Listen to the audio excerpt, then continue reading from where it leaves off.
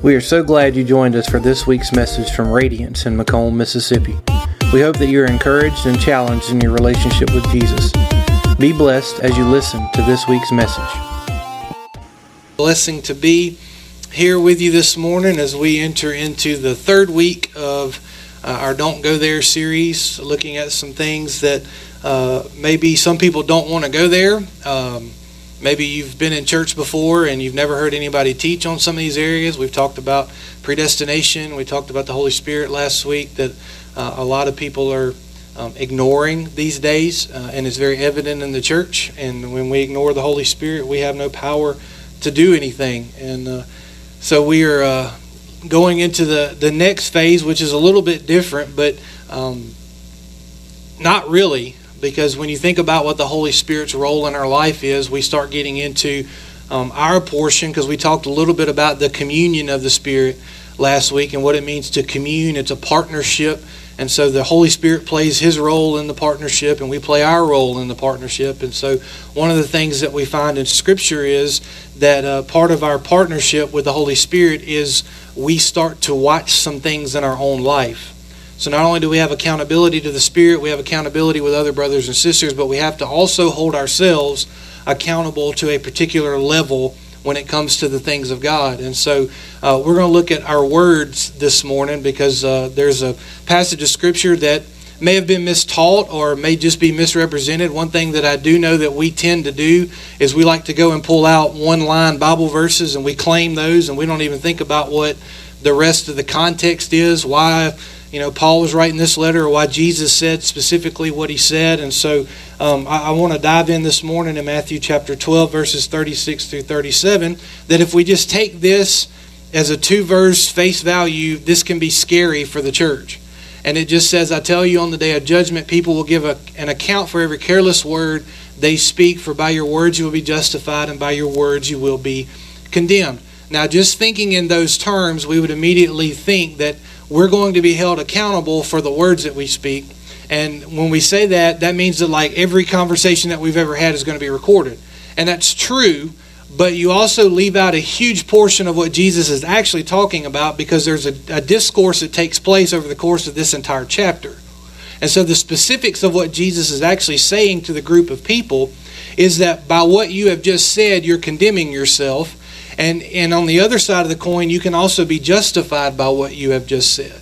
And so I want us to be able to go back and look at this. And if you remember and were with us back in May, we did a series in Proverbs that was called A Little Bit of Wisdom. And one of the aspects of of those that are considered wise in the eyes of God is the way that we use our words. There's character, there's relationships, and there's wise words. And we looked a little bit at that. So I'm going to borrow a little bit from Proverbs and from that message to kind of talk about what this actually means when we hear the words, every careless word that we speak. And one thing that I think that we miss in all of this is that sometimes the word is different than just another word for word. So this word that's actually here that says careless word is actually rhema word, the same word that's used for the Scripture. So when you see like in John chapter 1 where it says the Word became flesh, the rhema word, the word spoken from God became flesh, it's the same word that's written here. But there are other instances in Scripture where you see the word and it's just merely spoken word. It's not rhema. So it's a different word altogether. And so he says you have to be careful with what you're actually telling people about your God.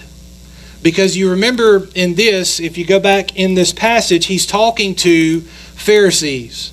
And the Pharisees have just grilled Jesus over three major areas of concern, and they all relate to the Sabbath.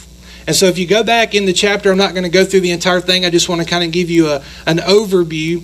It's the Sabbath, the day of rest, and we know the sabbatical laws not only apply to an individual day, there's weeks and there's years that they would take in Jewish custom. And so these laws became the system that they worshiped instead of the God that is supposed to lead them back to. Does that make sense? Like we start to like worship music and we find ourselves thinking that we're worshiping, but really we just like the song and we forget about God altogether. And so it becomes a Pharisaic mindset when we substitute things. And so Jesus is addressing this in them. And what happens is in chapter 12, verses 1 through 8, it says that the disciples were hungry, and it's on the Sabbath, and they were walking through a grain field, and they reached down and they grabbed some grain, they plucked the grain, and they ate it. According to the sabbatical law, they had just broken the law of God. Jesus is with them, and he knows it. And what do the nitpickers do? That's what I always call them, nitpickers. You know those people that want to point to everything that you do wrong and never ever say anything about, the aspect of mercy. But the nitpickers in this instance, they point out, hey, your disciples, they're looking for a reason to accuse. Your disciples just did something they're not supposed to do. And Jesus goes through and he explains to them that the problem here is not that they did something that you think is against the sabbatical law, but you forgot that these men are hungry, and this is the way that they could feed themselves. And so there was an element of mercy that Jesus tries to implement, and he even goes on and he tells them, if you go back in 1 Samuel chapter 21, that remember back to your own lawful days of old where David went in and he took the bread of the presence, which is like a major no-no. And he ate because he was hungry. And God forgave that. So too this is forgivable. And so they're nitpicking, and Jesus is trying to get them to adjust. Like we always think in terms of Pharisees just being against Jesus. What Jesus is trying to do is to get them off this hard right stance and get them back to center. Just like the grace side of things, we want grace, but we also have to remember there's a truth attached to it. So he's doing the same thing with these people, and they're not just the, quote, bad guys of Scripture. He's a little bit harsher with them, but he's always trying to get them back where they're supposed to be because they're missing the point. The second thing that comes up, they enter the synagogue, and there's a man with a withered hand. And withered hand can mean a lot of different things, but he had obviously a deformity that was noticeable to everybody in the room. And so what Jesus does is he does nothing. And this is what I love about this, because Jesus doesn't do anything in this moment. And you've got the crowd of gossipers, the same guys that just griped about them picking grain, sitting there talking about the man with the withered hand. So like you sitting here this morning going, why is she dressed like that this morning? Why are we meeting in this building? Why don't we have a church with stained glass and steeples and all that kind of stuff? The same kind of nitpicking thing. Jesus didn't actually do anything, and they're already finding a reason to nitpick and to gripe. They're looking for every little thing that they can find, and they're talking about the guy that needs the most mercy in the room because there's an obvious physical deformity, and so they question Jesus about it before he ever does anything. Is it lawful to heal on the Sabbath? And Jesus says, I tell you that it is, because I require mercy, right? And so what does he do? Jesus doesn't touch the guy. Jesus doesn't do anything. He just says, stretch out your hand. And when he stretched out his hand, he doesn't say you're healed. When he stretched out his hand was healed. And so he gave them a reason after they complained to complain some more. I just kind of like that. Like they nitpick, and so Jesus says, well, I'll just give you an extra reason to nitpick. So you got that instance. And then the third instance is right after this takes place. Jesus has been healing a lot of people. Same time frame, same day. It's still the Sabbath. They're still griping and complaining because people are being healed because they're breaking the law. That's their worry, is that he's breaking the law. And so you get to this point, and a guy comes that's demon-possessed and says that Jesus heals this demon-possessed man and that was blind and mute. And so they once again open their mouths and speak, but this time they speak to a point where nobody else can hear them. They're kind of whispering among themselves. And when they're whispering among themselves, Jesus, it says, because he knew their thoughts, he addressed them after he had done the miracle. And so when he addresses them, this is where we get into the discourse that we get from this passage right here. And right before that, if you're not careful, you'll miss what Jesus says in verses 31 through 32. After he's talked to them, he says, therefore I tell you, every sin and blasphemy will be forgiven people, but the blasphemy against the Spirit will not be forgiven. Whoever speaks a word against the Son of Man will be forgiven, but whoever speaks against the Holy Spirit will not be forgiven, either in this age or the age to come. So Jesus not only takes their words and flips them, he makes us realize that there is a way for us to think that we're doing something right and completely miss the point altogether. He says what they have done is they're blaspheming the Holy Spirit because the power of the Spirit is what Jesus was operating in order to heal, in order to see these things take shape. And then we get into the passage that we just look at. By your words you will be justified.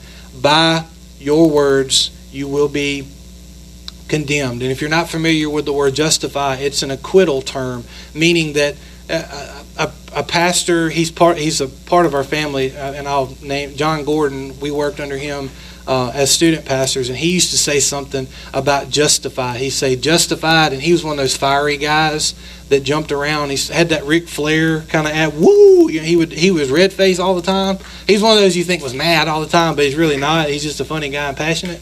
And he would get into it, and he would say, "I'm justified because it's justified, never sinned." And obviously, I don't have the flair that he does, but I always remember that because that's what the justification is. It's being acquitted or deemed righteous by no means of your own. There's nobody else that can justify you but the judge in the case. And the judge in this case, we know, is God the Father. And through the Son, by the power of the Spirit, we find justification. And so when it says your words will justify, there is a way that our words justify. And there's actually three things. Some people, you may get a little uncomfortable with this for a moment, but bear with me because I want you to see it. There's actually three ways of justification in the New Testament. Here in Matthew, it says that we'll be justified by our words. In the book of James, the letter that James wrote, it says that we will be justified by our works. In James 2:24, it says, you see that a person is justified by works and not by faith alone. And then you go back to Romans chapter 3, we're also justified by faith. He says in Romans 3:28, Paul says, we maintain that a person is justified by faith apart from the works of the law. And here's the thing that I want you to see. You can't be justified by words alone. You can't be justified by works alone. You can be justified by faith alone, but faith produces the works and the words. Does that make sense? The faith, whatever you're putting your faith in, is what your mouth ultimately lets go of. So if you're absorbing Jesus consistently, your words can justify, because that's ultimately what comes out of your mouth. I mean, you can honestly look at it. As a 4-year-old, we see it in our kids, and I always use Kenny as an example because he's the youngest. But anything that you say to him, he says back. Like, he's a repeater. So if Paxton, who's in the room today, calls Kenny a name, Kenny generally is going to spit that name back. And what we don't realize is we do the same thing. So our opinions and all the things that swirl around in our head and in our heart come out of our mouth. So it kind of defies the modern day logic that I got a good heart, but this mouth, Lord bless it. You can't, it's not biblically compatible. Because if you got a good heart, the scripture tells us out of the overflow of our heart, our mouth speaks. So whatever's in there, whether it's faith in God or faith in this world or faith in myself or faith in this opinion or that opinion, that's what comes out. And so when Jesus is addressing this is addressed throughout the Old Testament because words are used constantly as a means for justification. And when you go back to Proverbs, which is where we took our series in May, you go back to Proverbs and you see that what's implied is that our words have a lot of weight of people identifying who we truly are. Like, we talk about our attitudes a lot, but our words also give people a glimpse into what we truly believe. So in other words, I can tell you that I'm a pastor, but if you see me on Monday and the Word of God is not on my lips, do you really believe that I am what you think I am? Or is it just because you heard my words on Sunday? See, that's a problem because that becomes very Pharisaic in our thinking that I'm only this on this particular day, or I'm only this by the legal restraint of what I am. And so when our words come out of us, they're coming out of who we truly are. So our faith informs our words and informs our works. And so if you could say it another way, faith implies that we have full trust in something. And if our full trust is in Christ, that's the implication of our heart. It's not so that we earn something later. It's for us to place faith and trust that all of our life and all of our not just these 80, 90 years, whatever we're blessed with on earth, but the eternity that we're going to exist in. We have to believe beyond that. And so our faith is put not in the eternity, but in the one who controls eternity. And so if our faith is in Christ, it's the root element of the character that's formed in believers, right? And then if our faith is in Christ, words are the most spontaneous element of our faith. I've been accused of being a quick-witted individual, and like if you throw something at me, I can throw something back pretty quick. And usually it's probably not a good way to do things, but there's also a part of me that when you try to dispute some things in Scripture, I can throw some things back at you pretty quickly. And it's a constant tension between the two natures that are at war within us, and we won't go into that in depth today, but the two natures. And so what I want you to hear about this is that words are our most spontaneous, they're the most spontaneous response and element of our faith, of our character. All right? And so our works are the most permanent result. So when people see what we do, it becomes a more permanent impression. That makes sense? Your kids generally remember some things that are a little bit more impressionable. Sometimes I can say something to Paxton. He's in the room today, so I'm going to pick at him a little bit. And he may not do it. But if I give him a little bit of an impression with work, either grabbing him by the ear and being like, get in here and do this now, it's impressionable. He remembers it. It leaves a little bit of a permanence to it. And so what I want you to see out of this is this flows from the very beginning of time. If you go back to Genesis chapter 2, there is a clear, beautiful depiction of the Garden of Eden. And the beautiful depiction of the Garden of Eden was supposed to be what you and I were going to inhabit for all eternity. The problem is that in the Garden of Eden, in the middle of the garden, there sits two trees. So we were given options. And the options that were given were very clearly instructable. God simply told Adam and Eve, don't eat from this particular tree. And you know just as well as I do, because we are where we are, as soon as somebody tells me don't do it, what's the first thing we want to do? I got to do it. You got it right, brother. That's what I'm talking about. But you know, because that's that sin nature that's in us now. It's ingrained in us. We can't get away from it. And so Genesis chapter 2, verses 9 and 10 says, out of the ground the Lord God made to spring up every tree that is pleasant to the sight and good for food. The tree of life was in the midst of the garden, and the tree of the knowledge of good and evil. A river flowed out of Eden to water the garden, and it divided and became 4 rivers when it left. And so what I want you to see in this is that if you shift your thinking from a physical place as a garden, and now you start thinking what Jesus has implemented, where we become the church, we become the temple, we become where the garden is planted, you still have these two trees planted inside of you. And you have a choice with every word, with every action, with everything that goes on, to eat from the tree of life or to eat from the tree of the knowledge of good and evil, which ultimately is the only place that sin is birthed in us. And so every time that we make a decision, every time that we're prepared to speak a word, we are taking from this tree, and it's informing everything about our opinions, about why we say what we say, why we do what we do. And so if you start thinking of yourself in these garden terms, what we tend to do is, and what we don't realize is, we dig a trench around one of those trees. And so all that water that's flowing is watering one of those trees. If we're not allowing the tree of life, the Word of God, the fellowship of believers, the things that God says are valuable to the church to inform our thoughts, then they never inform our words. Because that's where faith flows from. And so when we dig that trench, we end up cutting off the supply to the tree of life. And when the tree of life starts to die within us, we have to be very careful, because when we think in terms of eternity, Jesus says, by your words you will be justified. By your words you will be condemned. So if you're not careful, condemnation comes for an eternity, and it's not something that we can back out of later. And so we have to be watching where we're drawing and where we're pulling the things that come out of us. Because there is a mechanism that some of us claim we don't have, called a filter. And if you're in the room and you think that if you think it, you should say it, you're wrong. Because it clearly says in Scripture that we have got to process all of this. That we've got to remember. In Proverbs it says, the power of death and life are in the tongue. And those who love it will eat its fruit.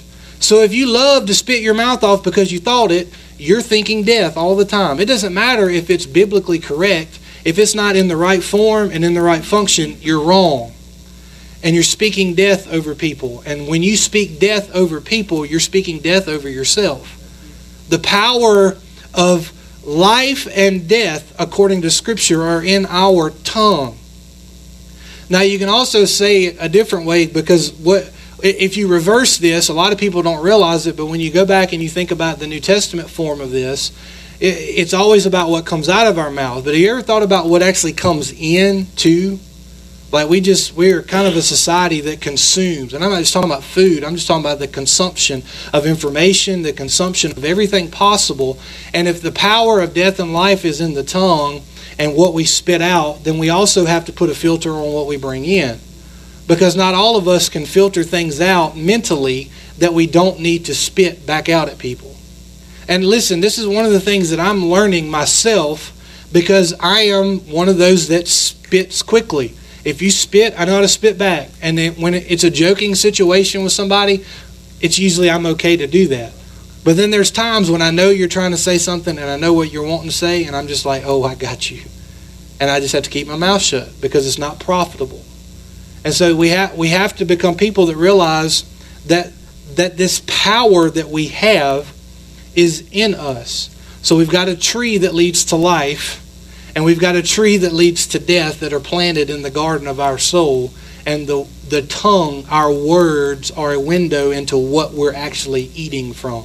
Does that make sense? Does that make sense? I want to make this as easy as possible. So I want to look at Proverbs specifically before we go back to the passage in Matthew. And I just want to show you these two things. I've already said this, but I want to put these in bold print so that you can write them down if you're a note taker. There's two things that I believe are indicative of our mouths. Number one, our words reveal the true condition of our heart. If you have zero empathy for people, it shows the condition of your heart. Well, I don't care what they think. I just need to say what I need to say. That's selfish. Even if you may be right, it's still selfish.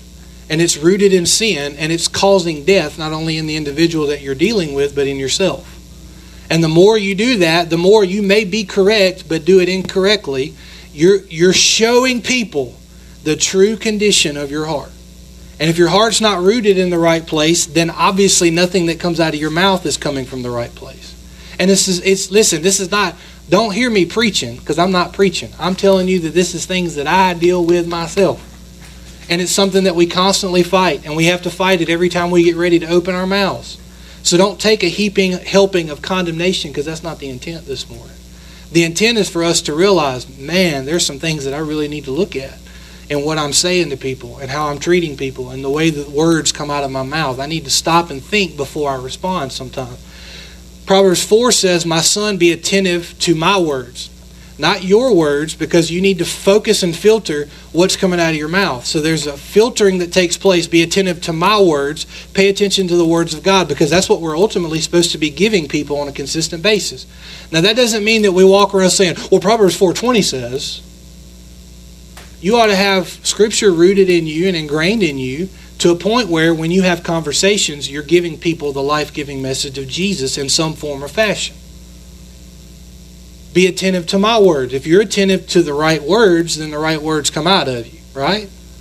It says, for they are life to those who find them and healing to all flesh. So if it says that, you go 3 verses later in the same chapter, he says, keep your heart with all vigilance, for from it flows the springs of life. So we're not just watching our mouth, because if we're not careful, we start paying attention to our words. Some of us won't speak anymore when we need to speak up. Because we'll get to a point where we want to show everybody grace, and we've wandered off on the wrong side of this and never say anything when truth is needed, right? So if we're not careful, we can swing by focusing on the wrong place. It says, keep your heart with all vigilance. So we go back to where we're rooted. We're rooted in faith.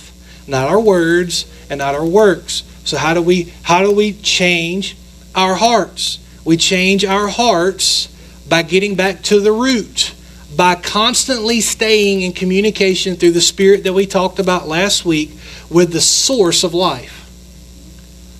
If we're constantly staying in connection with the source of life, then life is going to come out of us. When we get cut off from the source of life, people around us can see it.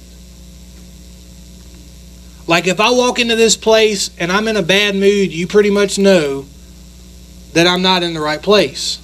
And you can see it on everybody's face. You can see it when you get ready to try to say something, even if it's nice, and it's like, oh, the world's going to hell and there's nothing good coming out of the conversation. It's not that we're being judgmental. It's just that we know. You can see it. Like, don't think that we can hide some of this stuff. And the point of us gathering as a church is so we don't have to hide some of this stuff. Because if we can't be transparent among brothers and sisters, the world's never going to get it. Listen, we've all got struggles. We've all got things that are going on in life that weigh heavily. I know. But it doesn't give us an excuse to let the weight that's so heavy bear us down to the point where we don't go back to the primary relationship that we have. That we don't keep our hearts with vigilance. Because what flows out of our hearts ultimately is what's going to flow out of our mouths. And it's the reason why we find ourselves working, and we're working in the wrong perspective, and we're doing the wrong thing, and we wonder why people around us, it feels like everything's draining and life is just, oh my gosh, and I keep giving but nothing ever gets returned, because you're really not giving what needs to be given. And if we're not careful, we'll go back to what Jesus actually says in Matthew 12:33-35, and he says, either make a tree good and its fruit good, or make the tree bad and its fruit bad. Like there's a decision that needs to be made here. Now he just talked about the blasphemy of the Spirit, that by your words you can say the wrong thing and you can completely blaspheme. And listen, a lot of times it's unintentional because we become ignorant to certain things. And we have to take accountability for that still. And he says, you brood of vipers. Like he just gets right down to it. He's gotten to a point where, look, you've nitpicked me 3 times. You've bashed my disciples. And he's not responding emotionally. He's responding the way that they need to hear it. And he says, how can you speak good when you're evil? For out of the abundance of the heart, the mouth speaks. The good person out of his good treasure brings forth good, and the evil person out of his evil treasure brings forth evil. So your justification and your condemnation is already written on your heart and is being revealed by what you say. And some of us, we have a hard time understanding that, because some of us grew up thinking that I just decided that I was going to follow Jesus, like I decided I was going to change a job. And when we talk about relationships in our society today, and listen, I'm not speaking ill of any of you in the room. Relationships don't matter as much in our society anymore, because it's not normal for somebody to have been married 20 years, 30 years, 40 years anymore. So we can't put it in those terms because it doesn't make sense anymore, because we can't compatibly even get along. And it's because nothing in us is good. We try to do it in our own strength and our own power. And you can't do something faithfully that's not your power and your strength, because it's not yours to exert. And so there is no justification that comes out of us. It comes straight from the faith that we've placed in God. Our words simply reveal the character, the condition, the heart that's already in us. The second thing is this: your words are powerful. You already know that because of what we just said. They reveal the condition of your heart. The way that you interact with people reveals the condition of your heart. So the scripture says, I already mentioned this, but that in the power of the tongue, it's mentioned 4 times in Proverbs, is the power of the tongue. In Proverbs 12:6 says, the words of the wicked lie in wait for blood, but the mouth of the upright delivers them. In 13:14 it says, the teaching of the wise is a fountain of life, that one may turn away from the snares of death. In 15:4, a gentle tongue is a tree of life. Look, there's that imagery of a tree back to Genesis. But perverseness in it breaks the spirit. You have the power of death and life in your tongue. Every time you talk to somebody. That we got to get to a point as believers that we stop justifying being who we are and never changing anything about ourselves. Because this power of the Spirit is a changing spirit. That if every day we're not seeing something renewed in us, we're missing out on the greatness and fullness that God has for us. And it returns void every time we speak, because we're not speaking life into situations. Not only do they have the power of death and life, but the Word says that they have the power to heal. In Proverbs 12:18 it says, there is one whose rash words are like sword thrusts, but the tongue of the wise brings healing. Now, a lot of times we hear that, and when we hear words like rash words, we think the hard conversations where people are intentionally being jerks. But that's not what that means. It means that sometimes we don't even consider who we're talking to and how we're talking to them. And our words can be rash, and we can justify by saying, well, that's just who I am. And that's not how it works.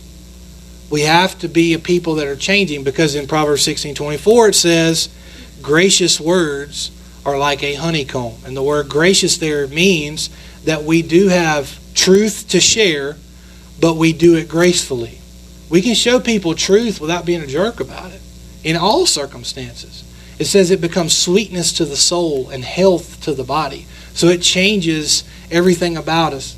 Gracious words, this is something that just comes from, if you study a little bit further, it says they're honest, they're not boastful or argumentative, they're not contentious or gossipy, they are always calm and not emotional. That's what gracious words come off as. They're on time and are always informed by the character of the individual who is sharing them. And so if we have a gracious spirit about us, you'll start to see the character that spits the words out that are gracious. And so your words can bring healing and life to people. So here's the real question that we have to ask when we're thinking about the power to justify and the power to condemn are in the power of our words. And this is the simple question that I want to pose to you this morning and leave you with this morning. Do you desire for Jesus to heal and to bring life to people? When you speak to people, do people know that you desire for them to experience life in Christ? Do people know that you believe that Jesus is capable, has the power, and desires to heal? Do we allow that filter to be in our minds and on our hearts when we speak to people? And how we answer that question ultimately is how we can respond. The power of our words give us the power of justification, and they give us the power of condemnation. What are we doing with the words that we have? What are we doing with the words that we speak? What are we doing with everyday conversations? Are we bringing people to the throne of God's grace, or we just think we're just going about life as usual? Because that's dangerous. It's dangerous to think in those terms. And I want to close with this passage. Proverbs 13:2-3, and it's going to remain on the screen this morning. It just simply says, from the fruit of his lips a man enjoys good things, but the unfaithful have a craving for violence. He who guards his lips guards his life, but he who speaks rashly will come to ruin. And so this morning, with the words from Proverbs, I want you to go back for just a moment to the garden, but not the Garden of Eden, the garden of your heart. The garden that has been planted in you, the two trees that stand in the midst of your soul that you are feeding on a regular basis. And here's what I want you to do. I'm going to ask you just to bow your heads where you are this morning. I just want you to meditate on the Word. As you consider those two trees in the midst of the garden of your heart, are you allowing past hurts, current circumstances? Are you allowing bad intentions by other people to inform how you interact with other people? If you're in that place this morning, then the picture that we get is we're digging that trench that's trying to deliver water to the tree of life in our soul. We're digging a trench to where it diverts it back to that same tree that keeps producing the same thing. It keeps producing death. It keeps producing destruction. It keeps producing more of the same hurt, more of the same issues from the past. It keeps producing more of the same circumstances that we stay stuck in. And we keep replaying them and rehearsing them. And the encouragement that Scripture gives us is this passage. From the fruit of His lips, from the fruit of your lips this morning, you can begin to enjoy good things. And it starts right here with having the fruit of your lips in a posture, heartfelt posture of repentance. Lord, I have spoken death not only over other people's lives, but over my own life. I have been convinced by the enemy that I'm not valuable, that I'm worthless, that I have nothing in me that deserves this. And Lord, I know that there's nothing in me that deserves your salvation, but God, I'm grateful that you've given it to me. I repent not of just bad thoughts, but Lord, of the sin that separates me. Because sin is ultimately responsible for me dwelling on my past. Sin is ultimately responsible for me continuing to replay in my mind and my heart the hurt that somebody has caused in my life. To see the circumstances that I'm in as a negative and not see you working in every moment, in every situation for my good and for your glory. And God, I come to you from the words, the fruit of my own lips. I want to enjoy those good things. I want to enjoy the fruits of eternal life that's only found in Christ Jesus. And I want to start today. Now you may pray that in 1,000 different ways, but you pray that however you need to. Whatever the hurt is that's causing you to continually speak death over your situation, continually speak death in other people's lives. Some of you don't even realize that it's taking shape.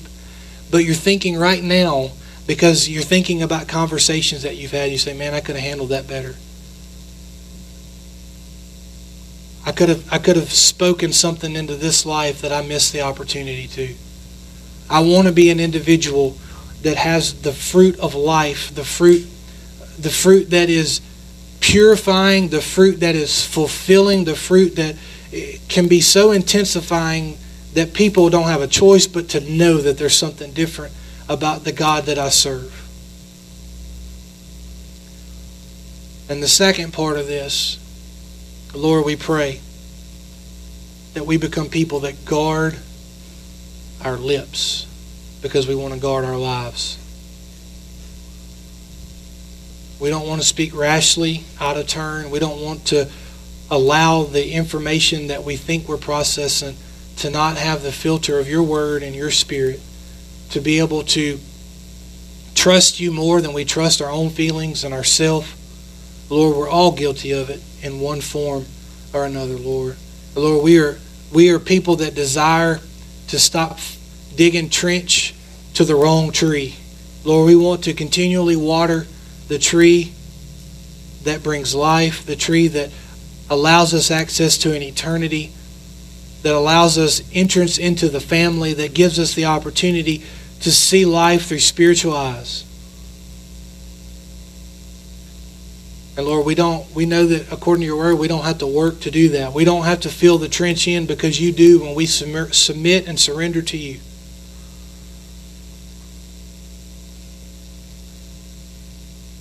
Lord, help us to be people that trust what the word of Ecclesiastes says, that you placed eternity in each one of our hearts. And Lord, some of us have unlocked it. We've tasted and we've seen that you are good. We've experienced the faithfulness of Jesus by the power of the Spirit through the finished work on the cross. And Lord, we want to see other people experience the same thing as a result of our words. So that, Lord, when we see passages like Matthew 12, it doesn't concern us because we know that we're working. We know that we're striving. We know that we're struggling and we're stumbling. But Lord, we know that we're trying and we're working and we're asking for that forgiveness. And Lord, we know that the words that are coming out of our mouths are being more and more and more informed by the faith that's been planted in our hearts. Lord, help us to be rooted in faith. Help us to put our trust in what the Greek term rhema word really means. The true, unchanging Word of God, the person of Jesus. The Word became flesh. Thank you for joining us for this week's message from Radiance in McComb, Mississippi. If you have made a decision to follow Jesus, would like to connect with a pastor, or would like to support the ministry of Radiance, you can easily do so on our website at radiancemccomb.com. We hope you have a blessed week.